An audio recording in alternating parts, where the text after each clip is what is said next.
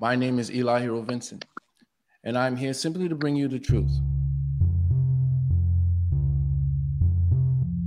The Black Caucus movement is a stage stemmed from a relentless pursuit of a systematic oppression of our people and an unwavering mental fortitude and desire to overcome it. We have invited leaders and warriors from all across our community to discuss the issues that plague us and restrict our advancement and put forth tangible yet radical solutions so that we may once again thrive as a people.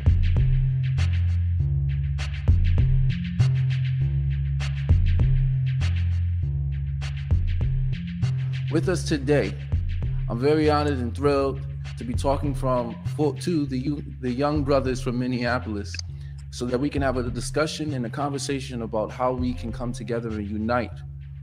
Maybe for the first time in America, in American history, will we be able to put our resources together so that we can affect our current situations.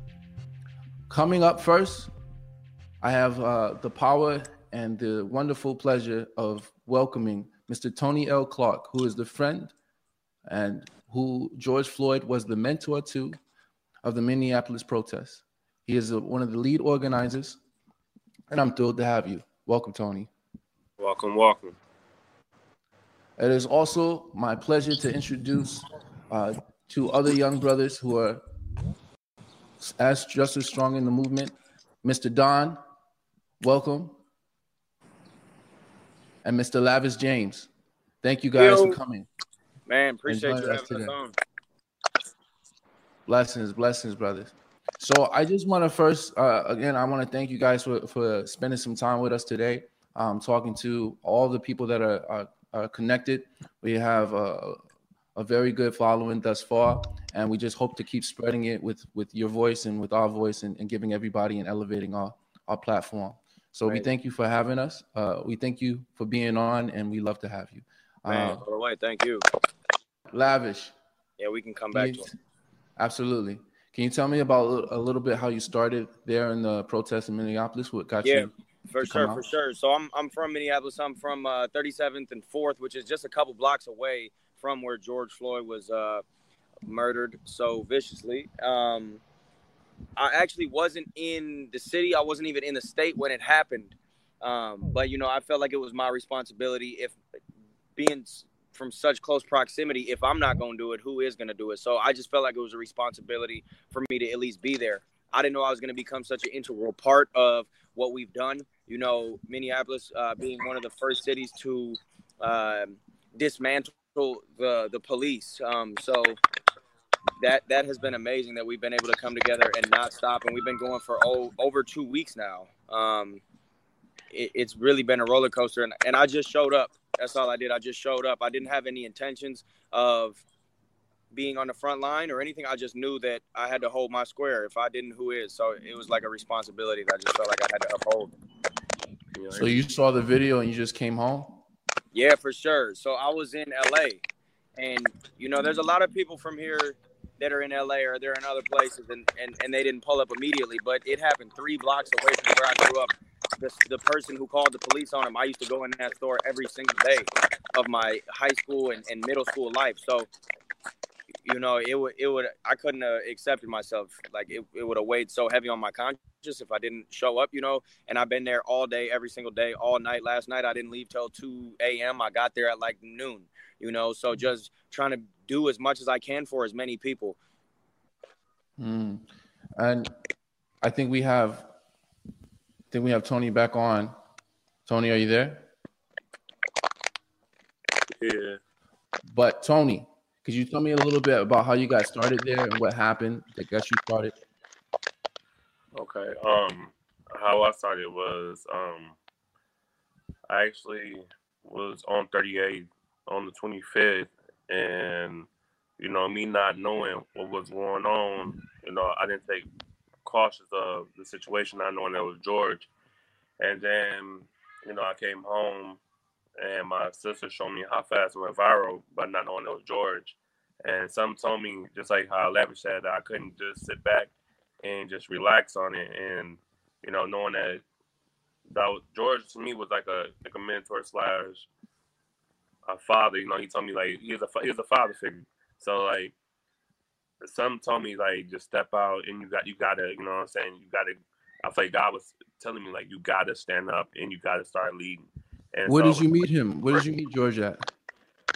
I met George at, on Lake Street, you know, at his job. Like I used to go over there a lot, and I used to do promote. I used to promote and do security, and so just that and plus on 38th, and we used to have like deep conversations about leading the youth. Telling me not to be afraid. You know what I'm saying? He said he see potential in me. Like I'm different. You know what I mean? And from that point, knowing that all the knowledge, understanding, the wisdom he was giving me, I couldn't be quiet and I couldn't hush about it, because at the end of the day, it's like, you know what I mean? I want his word, and I want his momentum to live on. And so the second day, you know what I mean, I walked into it, because like that same night, it went up, the whole Minnesota just went up. And I walked on Lake Street, and it was weird, because like I'm writing a book right now, and like I kind of seen the witness of the windows getting busted out, and my phone got stolen that same night, and I was frustrated, and because as they executed George, I didn't think they was gonna shut down Cup. And so me normally being at Cup, my family know the people that's from Cup that own it. I went to Cup the next day, and I see a lot of people there. And everybody's like hitting me up like, "Hey, did you hear what happened?" I'm like, "Nah," but I went there and I started speaking. And from that point on, people started paying attention to me and started, you know what I'm saying. I feel like it was God and George, you know what I'm saying, directing me and guiding me through the beginning of the protests. I didn't even know what protesting was. You know what I mean? Because when my brother died, they tried and it went under the rug. So, you know what I mean? As I kept on going and going, it just got stronger and stronger. And then, I marched 1,100 people the second day through the city, and I started, cutting off me that was inside of me that was leading. And so we walked through we went from 38 to Chicago to the suburbs. We was like, we gonna make them hear us. And so we went to the suburbs. We shut down the main spot where everybody go through Lake Calhoun to go down to Lake Street on Uptown. And then when we did that, it's just like something told me like just keep marching. And so we marched from 30th to Chicago to Lake Calhoun, from Lake Calhoun to the third pre, and we walked through the fire. We as we was doing all that, we didn't know that it was going up like that. And so we seen all that. I told people don't look left and right, just keep going forward. We're gonna march through this. And every day, I was out there, cutting off every block on Lake Street. I was frustrated. I was lost, kind of, excuse my French, but effed up, not knowing like what was the step, enough was enough. And then I started praying. I started asking God, like, give me the instructions and the tools from them. I did my 31-day Proverbs. Just give me the wisdom, like how to, orchestrate this. Next minute, my guys, Soda and everybody, I met Lavish. It's crazy. I knew of Lavish, I knew of him. And I always wanted to kick it with Brody, but I was too busy, like, like what George was telling me, go home, He kept telling me, get out these streets, go home to your family, my kids' mom and stuff. But, because Lavish got a name, people up here know him, And so God, it's so crazy that God put us, all those young men, in stands to, he put us 4 leaders in stand. Like I said, it's me, Lavish, Don, Soda, and like we got real respect. People respect us because we have to lead, and that's what we've been doing. And like Lavish been teaching me a lot of things. I've been teaching him a lot of things. It's funny because I met him on the hill when I told everybody like don't go down to the when we was protesting on the bridge before the semi, for the semi we protest, and I kept telling them like, come on, let's get off this bridge. It's a setup. And that's when I met Lavish, And from that point on, we've been real tight, every day checking on each other. We've been, checking on the community, making sure the community is good, fed, tissue, whatever they need, We're doing what exactly we supposed to do in the beginning, Is build unity with our community. And so just that point on, we've been out there every night. You know what I mean? You know, we've been out there through like the fear. You know what I mean? Like the day, you know, they told the day I'm at Lavish that we was like, do not run. You know what I mean? Our ancestors ran. They've been through worse than us, like dogs, water. You know what I'm saying? All that type of stuff. And Lavish called him old man with the stick, the wizard. Like he was out there with us, and like, like he kind of touched me that day. Like he's like knowing that, you know, he said he was at the civil rights movement in the '60s. He said that I'm not running, and he stood there. We all got tear gas. We had to get milk in my eyes. Like I'm like, man, I started kind of getting used to it. And Lavish and him, you know, they got arrested. Everybody pulled me away. It was crazy. That's how much love it was. People pulled me away and said, "No, you can't go to jail. We need you. We need you." And so I was trying to walk back into the scene when it hurt my heart. I wanted to break down because I'm like, man, I feel like I'm walking away from something I stand for. And people was like, Tony, if you locked up, you know what I'm saying? You can't continue because, you know what I mean? Minnesota is there's just a lot of bad stuff going on with the police system and like the jails and stuff. And so, you know, they knew that I couldn't go to jail. So from that point, in this time that you guys are coming together, how many days did it take to actually make something? Because I seen a little bit of the live stream. I seen a little bit of you guys working out there. You got a kitchen, you got food, and people donating stuff. I heard you guys raised a lot of money and all this. How many days did it take for you guys to get organized enough for you to do that? And then what are you at now? Like, how is the organization working now? Lavish, you could start off with that. All right. So I got here on the second day, like when the looting started. So I can't speak on the first day. Like at Cup Foods at 38th in Chicago is where that organization is. Tony, can you press mute? That stronghold on 38th in Chicago. Like I said, I can't speak on the first day. I got there on the second day, but you know, Tony, this man, bro, click that mute Tony, button. Tony, can you hear me? Hit the microphone button, bro. I'm doing. Yeah, if you press the microphone button, it'll hit mute. There you go. Boom, boom, boom. There we go. Like I was saying, the first day I can't really speak on it, but as soon as I got to the city, I went to my crib where I grew up on 37th and 4th. If anybody that watches this is from Minneapolis, you know exactly where that is, the proximity to where the event actually occurred. So I went there first. You know, I just felt like I had to touch base. I don't have any family that really lives here anymore, but the first thing I did was just to touch base with where my roots, right? So then I went there, and it was structured.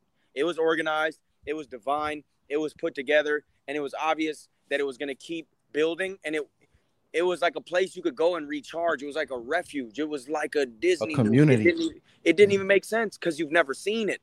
You know, It's not, you may have seen it, but it's not common. You don't see it every day. But when you see, I'm vegan, when you see fruit and vegetables lining the streets of the hood where it used to be so bad that you would just avoid it. And then there's people barbecuing over here. And there's this. And there's medical attention. And there's nurses. And then there's, bro, name it, it was there.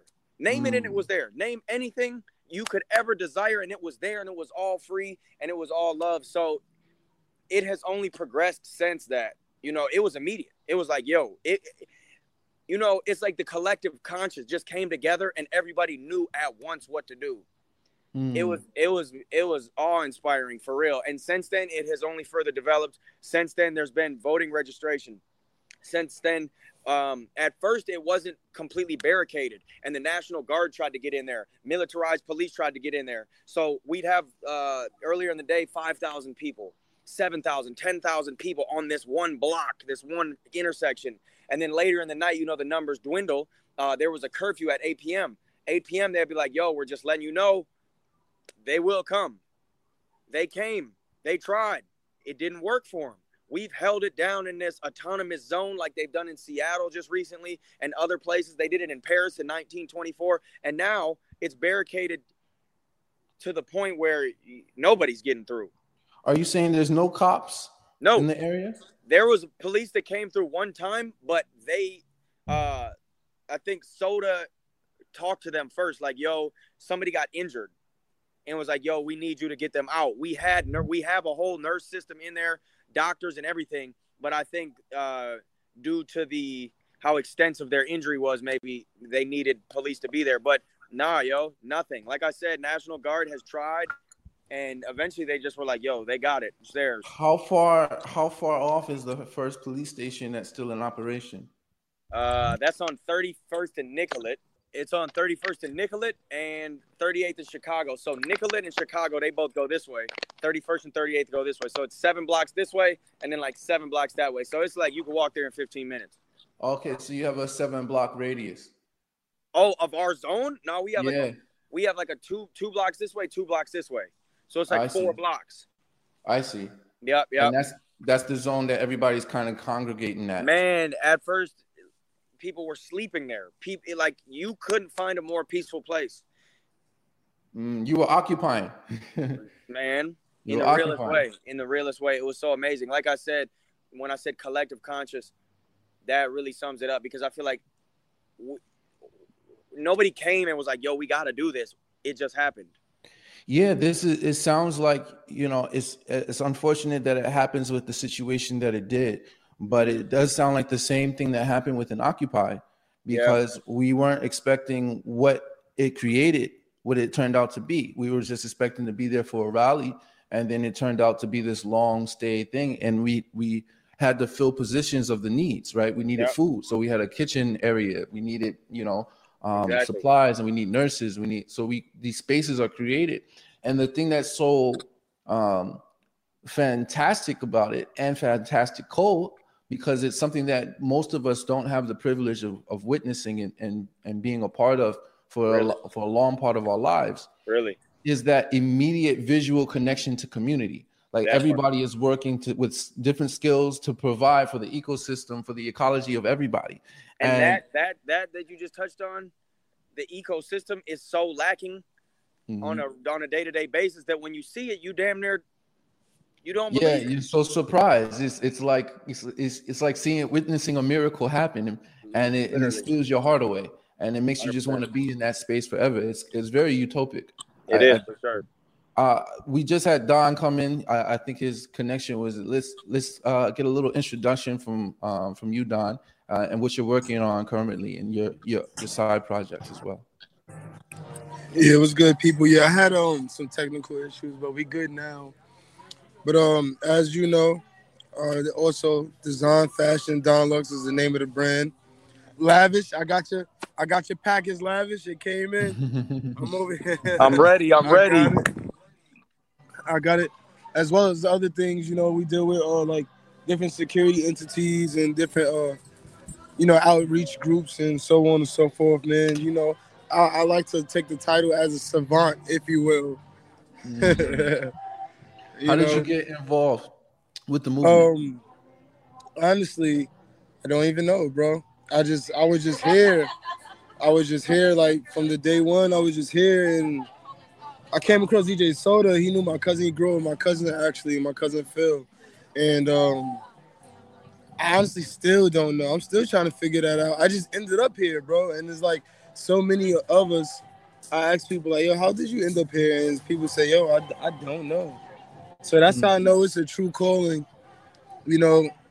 Shall I word it that way? Because people are just here and they don't know how. It's like these young ladies from Canada, they're here right now. They're supposed to be going 2 days ago. They have the border restriction. They have to schedule a time to enter back, and they just can't break away. You know what I mean? We hear it. You see where we are, man. So we're here, bro. We on the ground, man. What was your relationship with Floyd?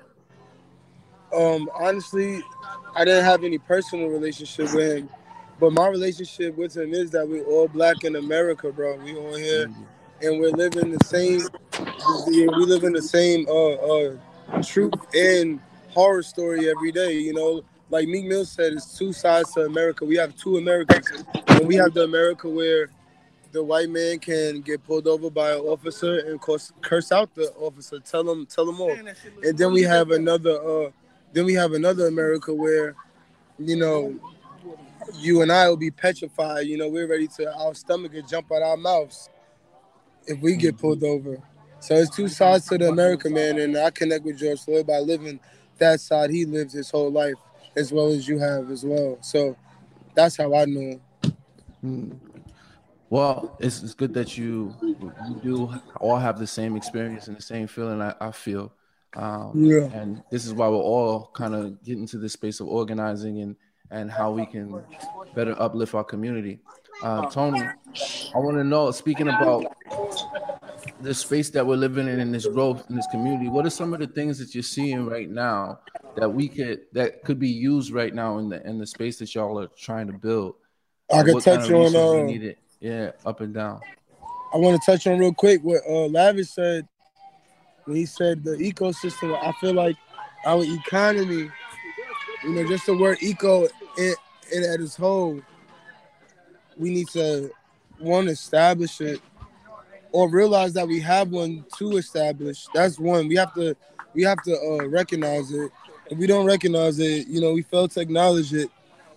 We feel like there's no hope. We feel like we don't have anything, which we do. So we need to acknowledge the black dollar, right? Mm-hmm. And then once we acknowledge the black dollar, then we need to take control back of our own dollar, of our own spending, of our own income, our own resources. And then once we do that, we can develop plants, agriculture, infrastructure. And most people don't really get what I mean, but when I say infrastructure, I mean it as far as the transit systems, the power grids, the future blueprints that how the city projects the economy to go and how it want to look in the past next 10, 20 years.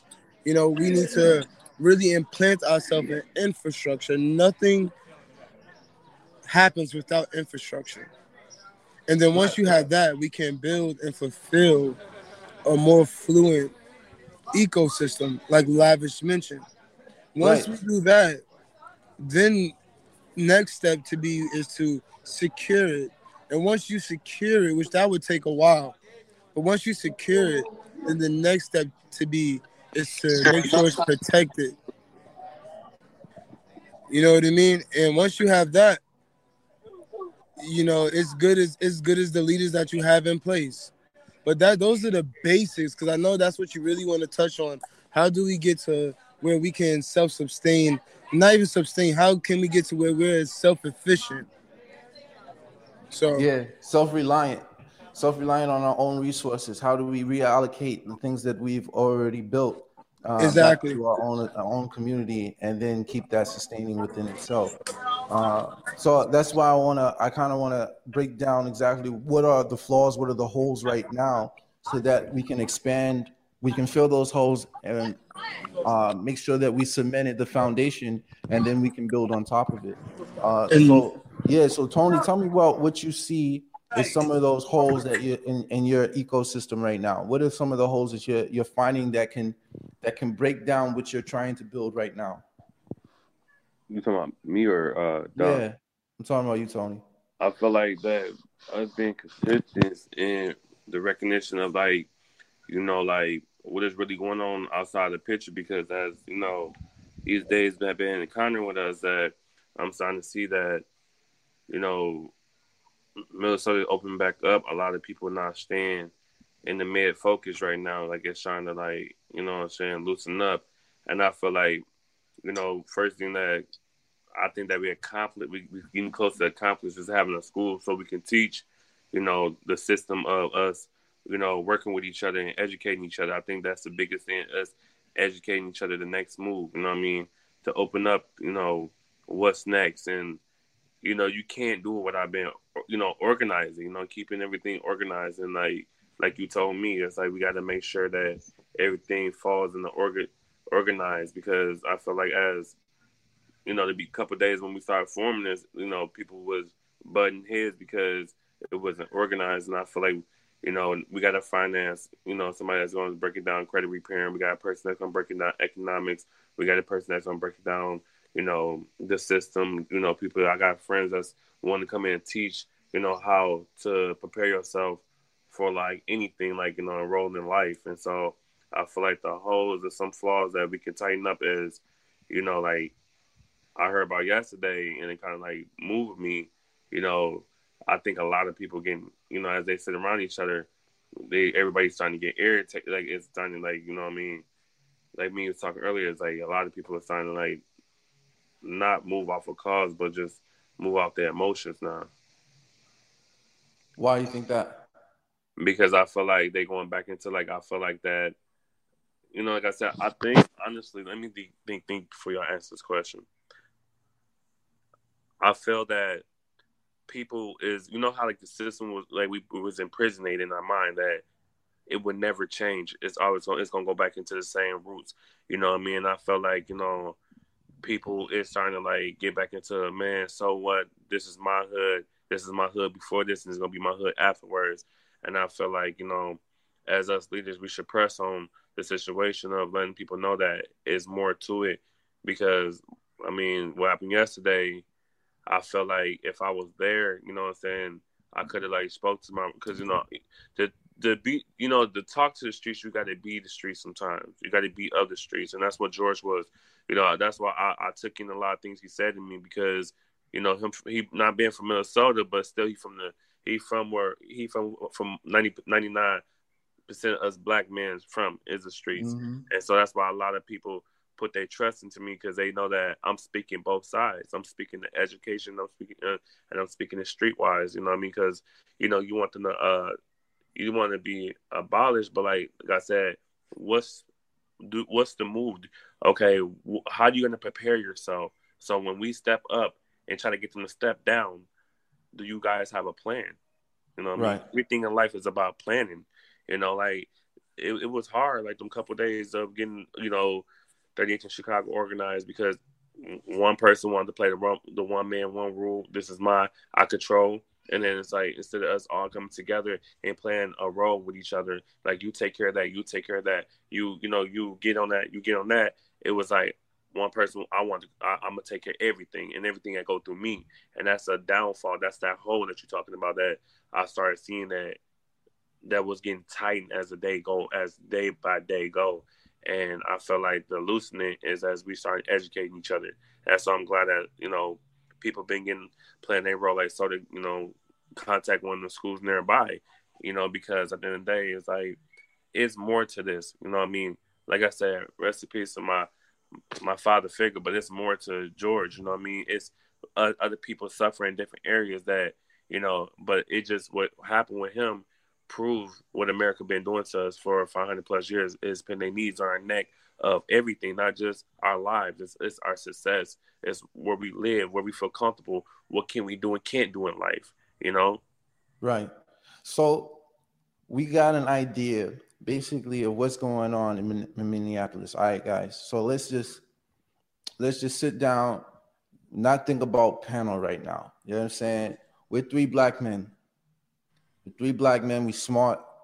We're building these platforms. We're organizing, and we're doing something positive with our lives. We're trying to make change. So let's just sit down as those three black men and let's chat. Let's talk. All right. Let's make this a space where we think and we put our heads together and we put our minds together to actually build something better. Right. Create these alternatives that we're discussing right now. So first, let's just say, like, all right, Lav. If y'all doing away with the police, right? So one of the conversations that's going around and is great is the saying defund the police. Most people don't understand what that means, but right now y'all have gone farther in the space that you are in, and you didn't just defund them, you abolished their presence. Yeah. So what is the next step to make sure that you can continue that on? Where do you go next? How do we do that? I think firstly, people got to be educated on what abolishing. How do we educate them? There should be you go to a school and there's like a standardized curriculum. You could learn it in Alabama or you could learn it in California. There's a standardized curriculum, so everybody basically gets the same indoctrination.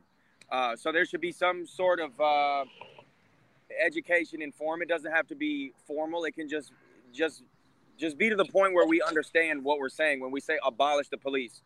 On 38th in Chicago, I don't want there to be no police. Mm-hmm. I think most people don't want there to be no police. Mm-hmm. Now, the way that they currently exist. Depends on who you are. Right. Now, the way that they currently exist. Yeah. The way that they currently exist is horrible. I went to Columbia College in Chicago for marketing and African American studies. I double majored. Mm-hmm. The current police that exist in America are the exact same group. You see, you know what I'm about to say. They're the exact same group as the runaway slave catchers. They didn't change the slogan. They didn't change the logo. They didn't change the uniform. They didn't change the positions. Nothing. So we can abolish it in its current form and rebuild it in some way. You know, sometimes Tony quotes Malcolm X a lot with this quote. Sometimes you got to burn it down to build it back up. So that being said, a group, Black Visions, ran up on the mayor and said, yo, will you abolish the police? There's not one politician in the world that will abolish the police. So the fact that we're actually able to go ahead and get it black and white, real reform, real laws on paper, real change, that's amazing. We can abolish the way it is, right? Like if I said, let's abolish cars, let's not get rid of cars, but let's get rid of gasoline. Let's get rid of the pollution. Let's abolish the current system and culture behind it. In Buffalo, you know about this. They pushed the old man over. They fired the other 57 officers quit. That's like riding for your gang. That's like like if your homie murdered somebody, free him. Right. That's a gang mentality. The police are the strongest union. Strongest gang. They have the strongest union in America. That's why when they bond out so fast, so quick, so smooth. So they're organized. So we got to be just as smart and organized as they are. We got to be ahead of it. We can't just be on the front lines, we want change. Because there's people, I have an attorney friend. He's 47, Jewish dude, well off. He lives in the suburbs. All his neighbors are just waiting. We just going to wait it out because eventually they're going to get tired of protesting. That's why it has to be black and white. It has to be on paper. And exactly. But to answer your question, I guess, abolishing it in its current form for sure. And that's what we're doing. We're taking the guts out of it and rebuilding it. We need to do it, restructure, a new blueprint, change the whole game of it. So we need an educational program. How do we spread this how do we first develop this educational program on a small level that we can disseminate this information amongst the small community? I think there could be a take that same tactic out around. The first step is to me is like let me get Don in this one. Don, where you at? Don. He just put his phone down. That boy's at the barbecue right now. He shouldn't have pulled up to the bar. Hold on, let me get a hot dog. He said, mute. Let me get one of them hot dogs. Don. I feel like the biggest step right now is getting more people that went to school for culture and that can break it down and educate economics. And I feel like when you hear the word abolish, to me, it's like recalibrate. To me, it's like resharpening. To me, it's like redoing. You know what I mean? And I felt like that's what people, because New York Times asked me, they said, do you think that we should have no more police? And I said, absolutely, we should have police, because they thought I was going to say not. But I said, absolutely, we should have, because if you think about it, if we don't have, my hands registered for boxing. Yes, I did jiu-jitsu. Yes, I got my concealed carry. But how many people out there just rated? It's like when you watch them TV shows where there's people taking over cities and ambushing cities. That's exactly what we told them. That's exactly what's going to happen. Is people not going to be using their right side of mind, and it's cops that's out there that's actually good cops that, like I heard D-Ray said, the cops that need to stop putting suburbs cops in the hood that don't feel comfortable in that neighborhood. That's what they should do is start and take a mental reevaluation. Take check up on how many crime or how many complaints they had. Check up on where people. Reports in that area. We need a local system of election for the police. That if we are abolishing the police, we're abolishing the system. So if the system is abolished, then none of the police should have any quarrel with being rehired, with having a rehiring assessment. That's hard. So I never thought about that. That's hard. If you're already a good cop, we can look at your history and the people. You'll stand in front of a jury of us, not your peers, but us and your community, and they will decide after looking at your history if you're going to be well qualified and your mental stability, if you're well qualified enough to handle this job. And that's an easy tactic that you can already be, your taxes are already paid for this. You can if you go to your government system and say, we can already restructure the way that we do hiring, and we want us to have more power and say off of who is patrolling our children, then you have that power to do so. We just have to collectively come together in this and agree that that's the language that we want to use. Yes, we want abolishment of the system because the system is meant to oppress and suppress the people that are in it. But if we have a system that the people created, we no longer have to fear it. Then we will put our money and our funds and right back into it. So and the other programs that are necessary to making sure that we are mentally capable of being in these places and in these environments. So that's something I think is very, very tangible. If we can build language like that, when we talk about abolishment and we talk about abolition, if we can build language like that, then I don't see anybody standing in the way of that sort of abolition. Yeah. What do you think? I like that. That's hard. You know, I love the voting process. I like democracy. Who was it? Was it Plato that got killed because he said there should be no democracy?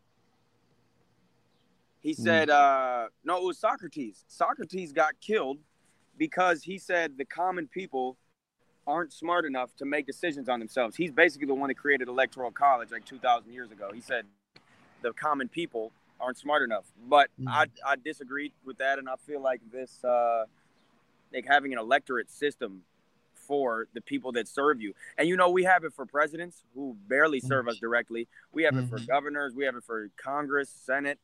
It should be for police because they serve you so directly.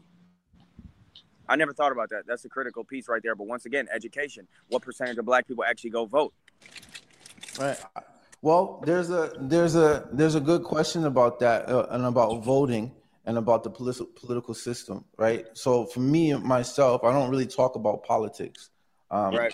I understand my politics, but I don't really talk about it too much because as deep as I've tried to educate myself on how the system works, the more that I realize it's not meant to work for us. Exactly. And so as it's not meant to work for us and we continue to take part in that system, it kind of goes to me like, what am I doing, and why am I partaking in this game? Facts. So if that's the case, I still want to stay on before we fly off of the hinges and digress too far. Is Don back? Is Don done eating the barbecue? Don, did you finish your burger? Man, I need to pull up on him. Hey, where I saw some tinfoil, and I saw there he is. Look, come back now. You got it on mute. Unmuted. No. Oh, no, he need to go back on mute. What's up, Don? Welcome to the conversation. Lavish, you better bring some vegan broccoli. Yeah, man, you see that? He said I better bring some vegan broccoli. There's so many options for so many people. Hey, this man has turned me into a vegan over the time. Are you back, Don? Are you done with your barbecue? Man, I had some hibachi, man. It was. See, we figured you had to go off and catch something. That's what happened. Shrimp. What's up? Tell me what's going on, baby. We're just talking about abolishing the system and what we can do to educate the people about some of the things. How do we fill those holes that are going on in that space? You know, the biggest hole, biggest hole that I can contribute with is our history. Is our history. We don't understand how much we have already done. We don't understand how much that was erased from us, stolen from us, hidden from us. This is why we feel like we can't do these certain things. We have to learn our history so we can know how far we can go or how far we already are. So today, for example, right? Today, I had a list of the black inventors, and It was over 300 names on that list, and it was literally 80% of the things we use in our daily lives. From the hairdryer to the doorbell to the doorknob, simplest things, all the way to, as we know, the White House. And that right there would tell you of our history. You know, the only people to successfully fly in and conquer another country by air were the Tuskegee Airmen. That's us. If we know our history and then we know where we came from, and then we know what we have done since we were enslaved and brought to this land and treated unfairly, and the triumphs that we went through to get to that level, we could understand that honestly what we're doing now is nothing but a walk in the cake. I mean, you know, a walk in the park, you know, it's a slice of cake. And honestly, truly it is, bro. We never had social media. Now, if I need you, I can just call you. Versus back in the day, I have to travel however long just to get to your house. You know, so we have to, is the education of history, bro. I'm a true, solid believer. We have to educate ourselves with our own history. So how do we implement that? Because teaching history, right, is a good thing. Once we know our history, once we know how the last generation or the generation that we just lost, right, that no longer lives, if we can go back 100 years, none of those people 100 years ago are still here. So they're not here to tell that history in its fullness, right? But we're pretty close to it. So how do we take those how do we take that history, that recent history that always inspires and always pushes us to stand up? Because they was lynching us in the street just like 50 years ago. It wasn't that long. And they're still doing it in a different way today. How do we create a system or a little program or something right there in the streets? Honestly, you have to be willing. It's preaching the preach we're preaching. If we're saying, if we're saying, listen, we need our history, then that sparks the mind of, okay, so what's our history? You know, and then that's how you start the conversation. You need to spark. So we keep on preaching the preach that we're preaching. That's why where that saying comes from, keep fighting the good fight. You have to keep preaching it. And even if you don't know your per se history, but you know you need to know it. By you preaching that, it's going to, a brother say, come here, brother, let me talk to you. I know what you seek. I have those answers for you. Let me show you something. Let me lay this down. There's always going to be an elder. That's why we have to respect our elders. And that's why we have to seek and go to them. And as I said, we have technology nowadays that gives us these outlets. You know, the encyclopedia is at the tip of our fingers. You know what I mean? So it's there. And what you're essentially asking is, how do we teach the history? So I would say, honestly, is first you have to filter the history, because we're taught a lot of lies and a lot of things from the unseen. So first you have to, like you said, you're taught things, and you could also unlearn things. So we have to unlearn a lot of things first to be acceptable to the things that we are going to learn. You know, and I believe, you know, on a minuscule level, on the smallest level possible, that's how it should start and go. Now, however, or the steps you take to get there is you know, to its own. But on a minuscule level, you have to consciously know that you know things that you shouldn't even have learned because they're a lie. So once you unlearn those things and learn how to decipher between things, because this is the beauty of confusion.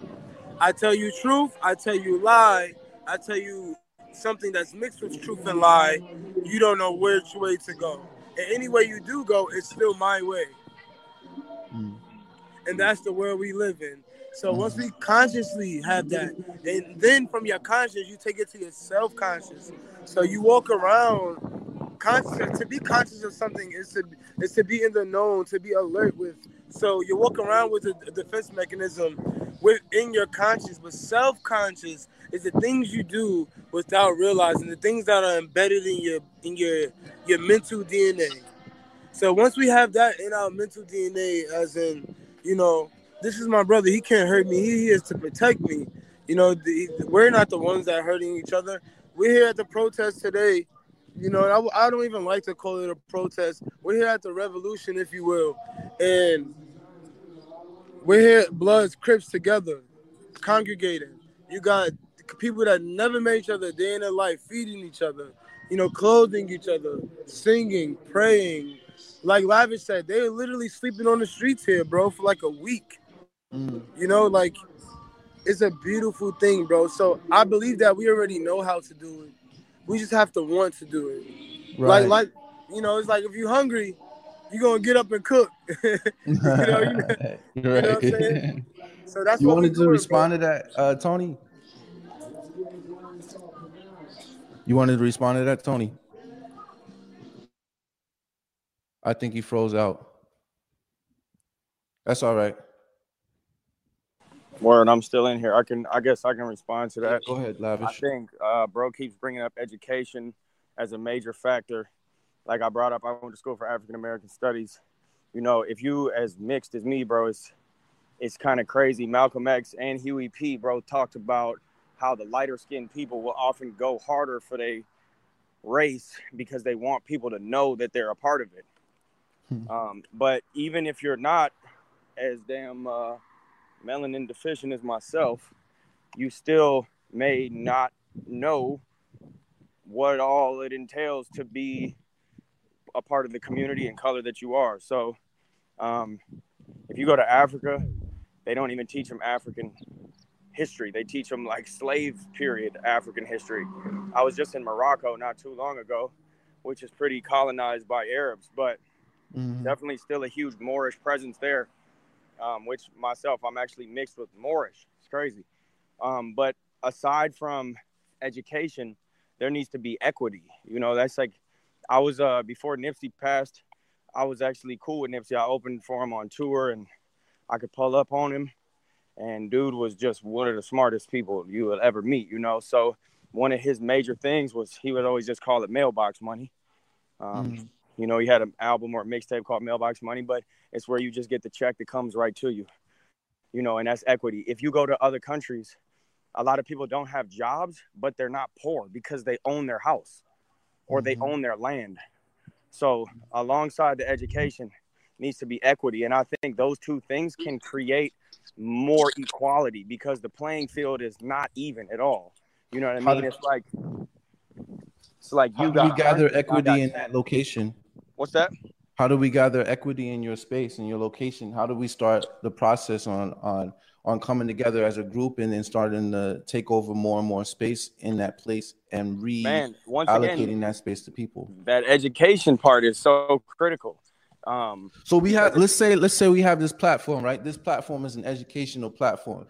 Anybody that comes and speaks on it specializes in some form of industry. Right. And maybe it's mortgages or loans or whatever. Have you seen Earn Your Leisure?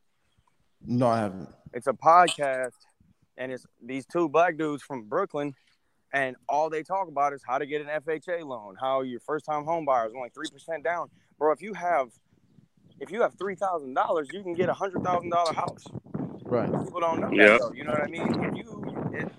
Bro, a house in LA is so expensive, but the actual plot of land it's on isn't. People don't know that either. You know, so what do they say? What do they say? What is the quote? If you want to hide something from a black person, put it in a book. In a book. That right there should make people mad enough to be like, yo, what's in these books? But I think equity, education can definitely create more equality. And people just got to want it. Like he brought up, if you're hungry, you're going to cook. But at the same time, when there's so much oppression and you're lacking, you're coming from such a place of lack, sometimes you don't know what you want or why you should want it. Right. So these communities... And how to ask for it. Exactly. These community gatherings like this teach you that. They show you that. They create more stability and structure in your day-to-day life. So I feel this is kind of, not trying to go on a tangent, but I feel like this, like where it is, the Memorial 38th in Chicago, this should occur even when there's not a tragedy. This should be happening on a weekly, bi-weekly, monthly, quarterly basis. Hey, Did you ever hear that only time family come together is at a funeral, right? Right. And this what I'm gonna say. I'm gonna hit it with a Big Bang Theory on top of the head. I feel like I've been watching a lot of Malcolm X. I've been watching a lot of videos. I've been doing a lot of study. I've been filling in a lot of holes that I did not know with these couple of days. And I feel that one thing we need to do is, like we said, get the school enrolled. You know, we are the teachers. We are, you know what I'm saying? So, like, first thing we need to do is organize these gangs. We need to let these, you know, organize gangs and start teaching them that, you know what I'm saying, we're not against each other. We with each other, you know what I mean? And I feel like we need to talk to the community, because I feel like it is true. It shouldn't have to start with a death, like, to get everybody, you know what I'm saying, come together on the block. I feel like we was taught, like how Don said, we was taught, you know what I mean? And we have to recycle our mind to realize that we're not blind. So we can't forget what happened, but at the end of the day, it's like it's a new train. It's a new train mindset that we got to have. You know what I mean? That we know now. We know what to do. You know what I'm saying? And I feel like the biggest thing, like what Malcolm X was doing, you know, he was setting a lot of gathers. You know what I'm saying? He was going there and teaching people self-defense, how to like, you know, because it's in the law that, you know, he was teaching a lot of things, like how to come upon, like, you know, if situations occur. I felt like, you know, like we should have multiple classes. Like I told Sutter, like we need to have classes on every education spot. Like one thing they took out of school is money, you know, and like I told them, like I have two friends that's seven figures, and like I asked them, is a weakness to you guys is telling people to plan how you came rich? He said no, and another guy said yeah. I asked the guy that said yeah. I said, why is he? Said because the rich want to keep the poor. If the rich tell you how to be rich, then there wouldn't be no poor. And because, like, you got to think about it, the door is wide open. Like on 38th in Chicago is a wide door.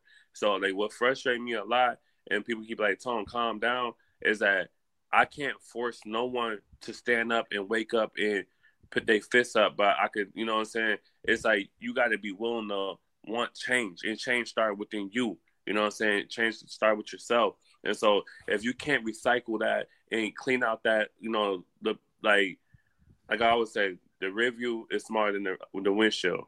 You know what I mean? Because our future is brighter than our past. So it's like you said, it's our last gen. It's the last gen to the civil rights. So like now we got the door wide open. What are we gonna do to walk through that door? That's why I told you, like with the whole thing with the cops, you know, they trying to take the cases further out to Duluth, because they know, they educate, they know what to do to stop. Like they, like right now, as the abolishment and plan and set, like they setting they stones together so they can destroy whatever we trying to put together. So right now, I understand everybody coming to Cub to unite, to talk, to, you know what I'm saying, get away in whatever they do. I can't even say what people do no more, because every day is a different day. And so I feel like we should be down there and really be down there. Like, you know, like that's why I told people like that can vote in Hennepin County, push that more. You know what I'm saying? Change start within ourselves. So if you're not willing to, you know what I'm saying, it's a lot. Like I said, like learn your history, but learn how to become the future of your history. Because we in our, you know what I'm saying, we in this is a one-time chance that we got, you know what I mean? And it's like, is we gonna let it slip away, or we gonna grab it by, not to say it, by this throat? Don, what are some of the other things the other holes that you see? Is he still back to barbecuing? Okay. I'm here. Lavish, what are some of the other things that you see that we can point out some of these holes so that we can be long-term sustainable? Man, another hole is black people in the right position to make things happen. We need more black lawmakers, even more black police officers, more black teachers. I know that I used to get suspended all the time. I only had one black teacher. I never got kicked out of his class once. It was way too much respect. I'm not about to wild out in his class, but like, I'm not gonna lie. If a white woman was my teacher, I'm going crazy. Even if a white man was my teacher, I would be a little more calm. You know what I mean? But more black teachers, more black people in all positions. You know, America, they say is only 14% black. I feel like it might be a little bit higher. They just don't want to publicize that on the census just to make it seem more white dominating, you know. But let's say it's just 20%. There is not 20% of school teachers are not black. 20% of lawmakers are not black. 20% of police officers are not black. But, you know, so our demographic should be filled in every position that there is. I feel like that's a major hole. You know, in Minneapolis, our 5th district, Ilhan Omar, she represents us. That's amazing. You know, but that can't be said for everywhere. So I feel like that's a huge hole. That's a huge disadvantage. You know, I made music for so long. Everybody want to make music. Bro, go become an attorney. Stop making music. You don't need to play basketball, bro. You can become a civil servant of some sort. You know what I mean? So I feel like it's a huge hole. They promote the wrong things and making those positions more prestigious for our people. For one, not the opportunity to be there, but like we glorify the celebrity culture. Exactly. And because we glorify and glamorize that culture, that becomes our ambition, our only. Because they put, it's like you take one and you make it the exception, and you put it on a pedestal, and then everyone thinks they can get that carrot. Yeah. And when we are not glorifying the ability that you brothers have to be on this platform and speak and articulate yourselves, you make great teachers. But for one, the opportunity didn't always arise for you. Well, coming up as a child, I mean, we're here now with teaching, so really, it is. But do you ever feel like you were the position of being a teacher or being in a position of service is something that is what people want to do, is what people have ambitions to do where you come from? Right. I was taught like basically growing up that, man, that stuff boring. I'm trying to catch myself. I don't want to say SS. I don't want to cuss on here, but like we was basically, to me, I felt brainwashed by the system, and like the wrong people in the streets was teaching us the wrong things. Like basically, they was taught the wrong things, and like it generation, like nobody wanted to be a police. Everybody glorified, like in the music game, everybody glorified drugs, materialistic, and all that type of stuff. Like my cousin just said something stupid today. He said, "Cuz to be light skinned, cuz you gotta have a dope boy knot. You gotta have this and have that." I said, "Nah, because he's really intelligent." And so like, he right. We need more black people getting involved and change that mimic of F the police, because you know what I mean. Then no one ain't gonna want to be the police because the movement is F12s right now, and so I feel like that. You know, hey, Lavish, how long they say it takes you to become an officer? 8 weeks of training. It's like 700, okay, so 800 hours, I think. And it takes 90 hours to get your real estate license. So it's a little bit of time that you could sacrifice instead of being out here kicking and hanging out. You could become into the justice system, learn the system, you know. But we got all this music promoting them to walk away and stand further from what, you know. Like I said, like we could change it if we join it. Become the structure. We can reach. Agreed. Mm-hmm. Yeah, I think we start off small, right? So what I'm hearing a bunch of different needs, and I'll point them out. We need the ability to mobilize people into the area, right? We need attention, so we need to be able to have creative actions that motivate people to take part and inspire people to take part. We need a team of people that can create very direct action that motivates and inspires people to mobilize, right? That's one of the needs that I hear coming out of the movement. Number two, we need educational program, either a space where we can develop workshops onto where people can come out to and gather this information about history and about our present situation and what we can do to move forward. We need some sort of program right there. And we also need a communion space, a space where we get our spiritual awareness, where we get spiritually uplifted, where we fellowship with each other. That's key. And so these are the needs right now, the immediate needs that's going to keep us sustainable. And we need to organize the gangs, right? And so like bringing everybody from different walks of life and saying like we need to stop fighting each other and start directing our focus onto protecting each other. So amen. I think some of these things can be fulfilled within our abilities, right? These things are tangible. So for one, organizing the gangs, I think can be done. Is it possible? Let's address this. Is it possible to talk to some of the leaders that you've seen, that you've met out there, and get them on the platform? To me, in Chicago right now, Chicago going up right now. The BDs and the GDs clicked up, and they hate each other. I mean, they can't see. This will happen the past Larry Hoover and King David. You know what I'm saying? They was two leaders together. You know what I'm saying? They was rocking with each other. Then some way down the road, you know, because they're the branches of each other, it broken down. Somebody want King David, King Shorty, King Howard. Everybody want to have their own little branch. And then next minute, you know what I'm saying, people form other gangs and form other things. And I feel like what happened with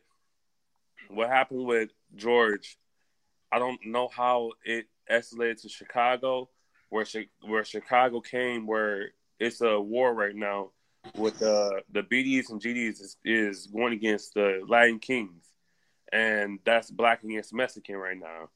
And so my thing is, what I was going to go do is go out there and it's dangerous because you like the mindset and like because you know being in Milwaukee, it's Milwaukee, Chicago's like being in Minneapolis, St. Paul. It's like the Twin Cities. You really can't. You have to have that momentum. Is whatever going to happen because like you can't really tell someone what to do. Just like I learned on 38th in Chicago when my guys came there and they said, "This is my block, this is my hood." I can't. You ain't gonna tell me. That's how. Yo, let me hop in. When you got a second, let me respond to that. Okay, and so the thing about it is, we could go out there and try to educate, you know, and tell them that, you know, and I felt that we needed to show it in Minnesota first. You know what I mean? I feel like if they see it happen in Minnesota, because I feel like what happened in Minnesota, it leaked over to Chicago.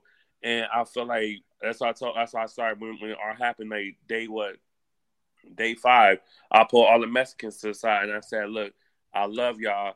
We family. You know, we ride." I started giving them a little bit of history of both our lives and stuff.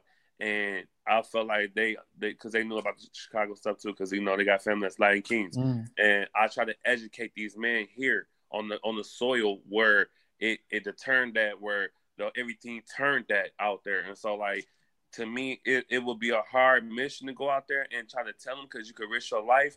But if you, I mean, that's a question that I'm gonna let Lavish take over. Punch in. After you, Lavish, I'm punch in. Go ahead, though. Punch in, Don. Word. So you said you can't tell somebody what to do. Now I'm half white, and I know that white people are oftentimes far more organized than Black people. When there is something in the white world that the white people don't like, it's just like law, and then everybody gets in line. So you can tell people what to do when people know what not to do. When I work at Apple, they show you a million ways how to mess up before they show you how to actually do it right, so that you know you're doing it wrong and you won't do it wrong again. So to say that we can't tell people what to do is allowing a large portion of our community to just stay ignorant. 38th in Chicago the other night, some Bloods that don't live here anymore just pulled up.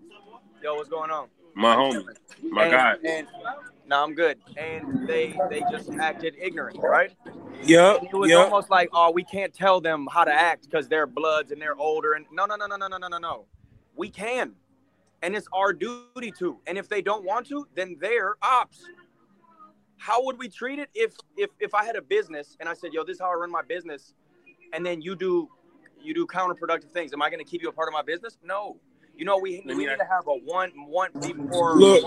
Let me punch you in right there, Larry. Community, but we allow for these outliers to occur. And having experience in both different communities, you know, I can speak from experience that when the entirety of the group is educated, there's not going to be these outbursts and acts of ignorance, and then we won't have to say, we can't tell that grown man what to do. You don't have to tell him what to do if he knows what to do. Right. I don't have to tell you that slapping me is wrong if you know it's wrong to slap people. So look, right, Lavish. So I'm gonna touch on that because I personally had a run-in with one of the young brothers. I was with my young brother, and he came over here and hollered at him to the side like, "Yo, who y'all with? Who say y'all could do this and that?" And we like, "Yo, brother, we not on that. We here giving away to the community. How you doing? My name Don." Then he didn't want to give me his name. And then he said, "Where you from?" I said, "I'm from Queens, bro. Where you from?" And he raised up, "Yo, I'm from 38. I said, "Listen, man, when I ask you where you from, I genuinely want to know where you from, bro. I'm not banging on you. I don't care about none of that, bro." I said, "Listen, brother, I'm a Crip. I know the Bloods out here, bro. We all sanctioned out here. We not here for that. He said, now you saying sanction. I said, listen, bro, you tensing up. You can't, just like how you say you came over here peaceful, you ain't coming with no pole. We the up no pole. And, you know, we over here, we're policing ourselves. We have our own, if you will, militia. You know, certified street legal ARs, certified trained ex-Army, you know, so have you. So, you know, I didn't even think to even go call none of them or nothing like that. I walk around with the radio with me. I didn't radio anyone in. I just realized right there what Lavi was saying is the brief of ignorance. And I don't live that life as well. And I'm outside every day. So I understand it. So when I seen it, and I was like that, because honestly, in a different situation, I probably would have been like, yo, listen, bro, you're not telling me to do nothing nowhere I go. Yeah, you better ask about me. But instead of me getting to that tone, I had to level with him and say, yo, listen, let me come talk to you, bro. The older dude didn't want to hear. I said, yo, listen, if you don't want to hear it, get ahead, bro, but I'm going to say my piece. So when I spoke to him, I said, listen, bro, whatever you feel like what's going on, I understand you. You from here, we respect that. But respect what's going on here, bro. People over here, we've been here for almost 2 weeks, day in and day out, grinding sweat for the community, and we ain't never seen y'all. So let's just try to keep this peaceful. I want to remain for this to be peaceful. So we shook hands. Tapping after you. Yeah, we shook hands. We walked. He walked off or whatever. Then later on that night, they tried to drive through around the memorial, and the security was like, yo, listen, you can't do that. And I guess she was like aggravated. She been on here every day as well. And the dude, he was super peaceful. He wasn't tripping. I ain't gonna lie. I ain't gonna give him. Man, you know what we gotta do? We gotta make being respectful cool. Yeah, listen. We gotta make being respectful. Listen. The same catch we was talking about yesterday. I was in the parking lot. I actually just walked over here. I'm here now, bro. But I'm on the side, Lavish. Hold on, Lavish. Listen real quick. Listen though. So when I went up to the car, the same dude I was telling you that came on the side, this time he was strapped. So I went straight up to him and said, yo, brother, we don't need you right now. You good. He walked back. He gave me that respect. He didn't have to give me that respect. You understand what I'm saying? Facts. He didn't have to give me that respect. He could have just let it go. He gave me that respect because of how I came at him the first time. Yep. So I say that to say this. You can't tell people what to do, but it's how you tell them. How you say it. Because at the end of the day, do you really think, for y'all that got to know me, do you really think I'm listening to anybody? Hell no. Because at the end of the day, I know everyone feel like their way is right, but I know the right way, and that's the way I'm moving. And if you're not moving my way, like how my brother Lavish is saying, then you're gonna have to kneel to it. Because what we doing, you know, as we're trying to establish, and this is why the brother brought us to this panel, is to understand that people are not everyone is going to be okay with what we're doing, because what we're doing is for the betterment of the community. And some people are benefiting off the cesspool. Some people are benefiting off the crime and all of that. And what they don't understand is, if we all work together, whatever you're doing, whatever you're into, you can maximize that at a different height if we work together. But if you want to feud with the community itself, you'll never win. You'll never win. I don't care how many shots you put up. I don't care what you do. You'll never win. Let me tap it real quick. You know, we need the community, like he said, to come together to congregate. And we also need a place of communion, like he said. So when he say that, I hear a headquarters. I hear security. I hear us funding. I hear the things that we need to put in place that we already know how to do. You can't Google everything you want to do and do it, but that comes with more than a Google. That comes with first of all, a character. What's your character? Are you a stand-up man? Or are you someone that's going to bend and fold? Because we don't fold, we don't bend, we don't kneel. And that's how it has to be. But it has to be for the right things. Because we're not radical. We're human. Yeah, and you're absolutely right. It's important that we find a structure in which we can stop fighting each other and we learn who the real enemy is and who's really trying to keep us apart. And I want to let you, Tony, and Lavish both respond to that. And then we're just going to, I want to touch back on some of the forward action that we can do after this conversation and then start putting toward our resources toward that. So Lavish, Tony, you can respond to what he was going to say. No, so basically what I'm sharing is it's not saying that like what I meant to say is, so I'm gonna let this off the rip. Don is a Crip. I'm a Blood. So let's get that off. We can get off. When we came together, we didn't think none of that. We was on a whole different movement. We was on you, I'm me. You know what I'm saying? And so the whole thing, what I'm trying to say is, going into a neck of the woods. I'm from both. I'm from down south in the middle. What I'm saying, when you go into a blood pit where a person don't give no shit about life or death because they lost too many that they mind. Like Don he took everything I said out of my mouth that actually I had to recalibrate and rethink what I said.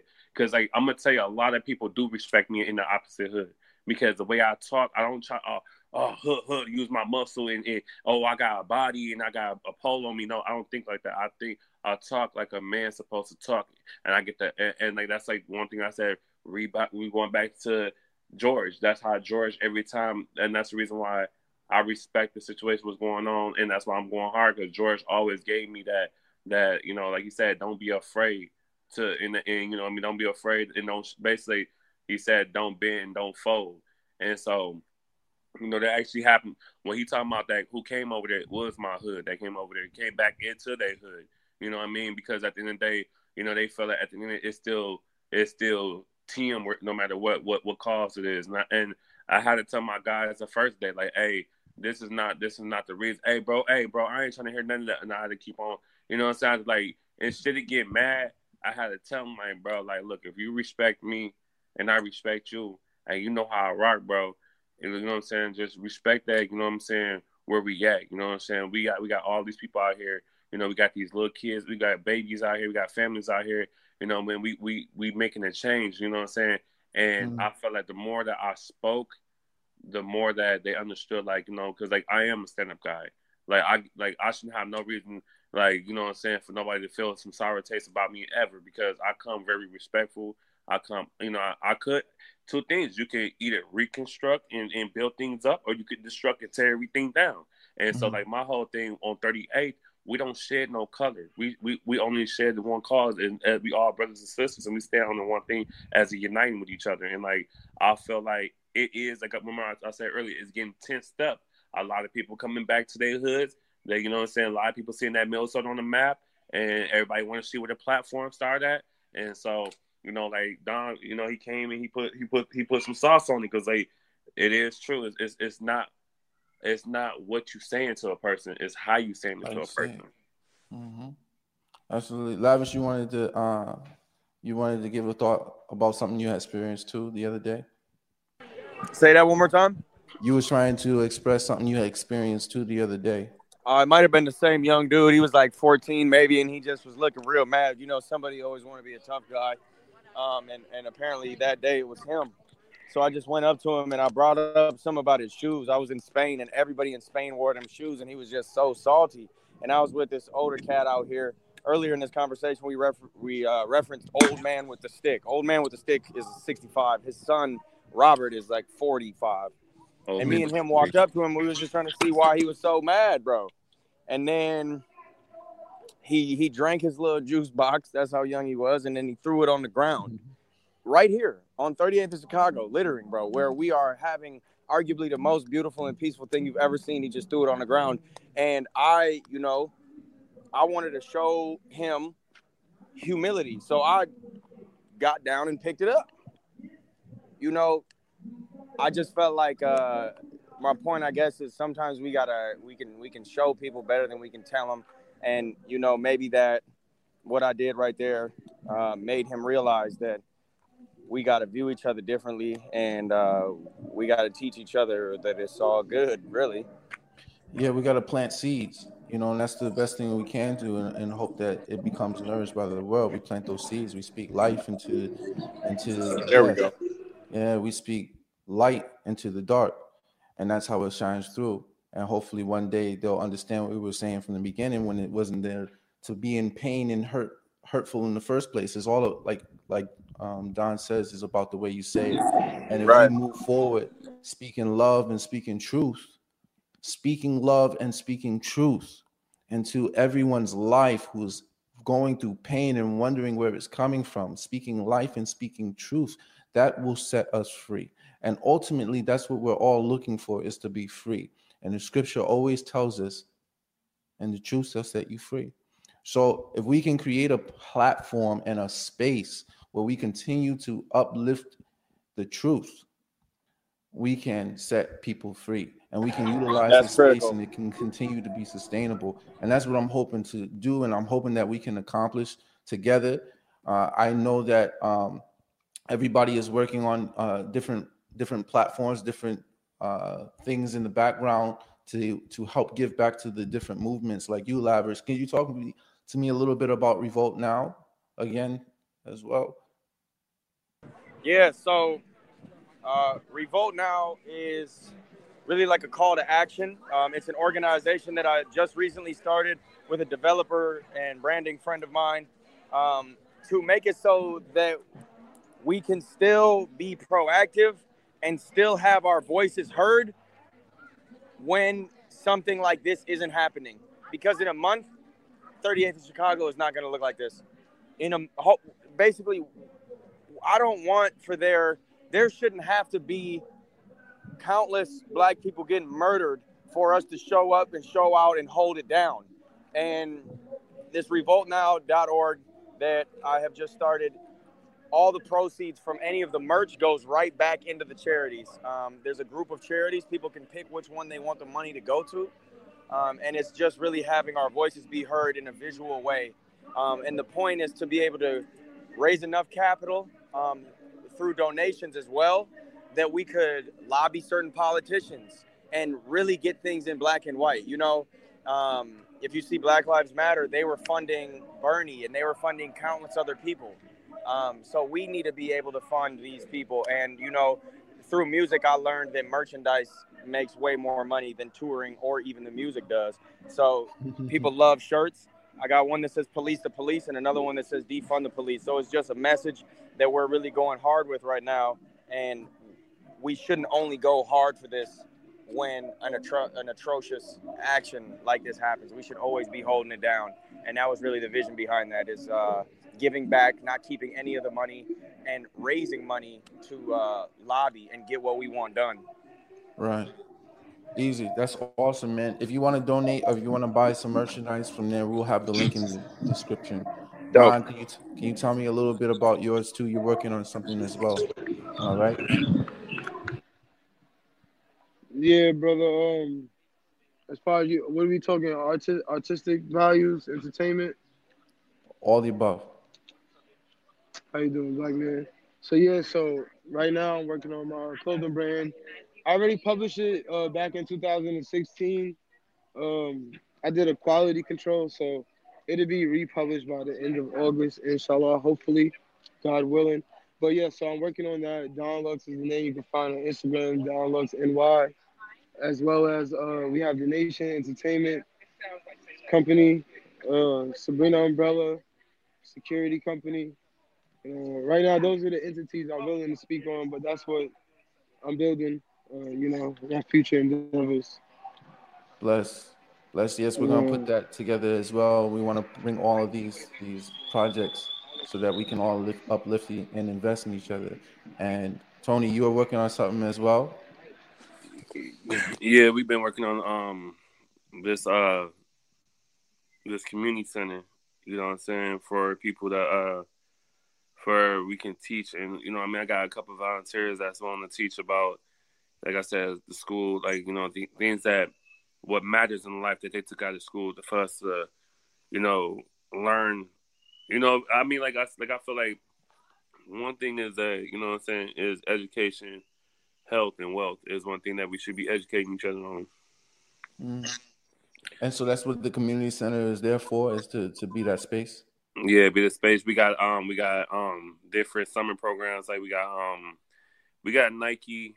I mean, the person that's working with us a little bit above Jordan. We got them going to help us with for the kids. I give out free stuff for like shoes, clothes, cliques and stuff like that. We got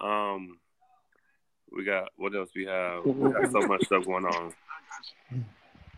We're going to go ahead and close this discussion, but we're going to continue on our own. I wanted to give everybody the opportunity to see and to realize that we are connecting. We are building this Black Union. across the board. We're having these conversations, we're organizing together. And so as people see that, they'll jump on board and they'll be like, look, yeah, we do need to come together. Here's a space to do it. And at least these conversations are happening so that we can start organizing these things to make us further our community and further our people. So again, first of all, I just want to thank all of you for joining me on this discussion, this panel discussion. You guys is wonderful, blessed, and have awesome, incredible minds. And I'm humbled that you guys would share your energy here with me today. So thank you, Tony. Thank you, Lavish, and thank you, Don. I really, really appreciate you guys.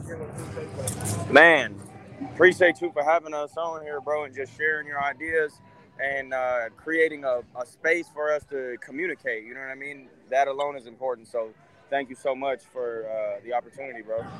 Yeah, brother. And thank you as well, bro. Absolutely. I'm on here. Thank you as well, bro. You know, we're going to definitely build. Definitely want to build with you as well as everyone on this panel. And we're going to definitely take this into action because, like DMX say, bro, talk is cheap. Absolutely. So we definitely going to apply the wisdom, apply the knowledge, man. And let's see what we can make of it because I believe we're all kings here. So let's do the good deed, man. Let's do the service we have once in a lifetime. In our lifetime, anyway, that we're alive for an actual, real revolution. We only read about this. We only see movie about this. Now we're in it. So who, like I tell people, who would you rather be? The person that read about it or the person that was written about? Thank you again, you guys. Thank you, Tony. Stay on the line. But if you guys want to donate to our causes, everybody's link is in the description. The Black Caucus Movement is here to facilitate these live discussions and put forth investment into these solutions. So I thank you all for tuning in, for watching. I hope this has been very informative. And if you'd like to donate to our cause, please see our Patreon. That link is in the description. You can donate to our Patreon where you'll get exclusive information and exclusive content. So thank you again. We also have Venmo as well, and that'll be in the description. So thank you, everybody, for tuning in. Thank you, everybody, for supporting us. And we hope that you've enjoyed this conversation. We're going to continue it and talk a little bit about what we can do next, these next steps. But blessings to all of you. The live stream is now done. Thank you for the Black Caucus Movement.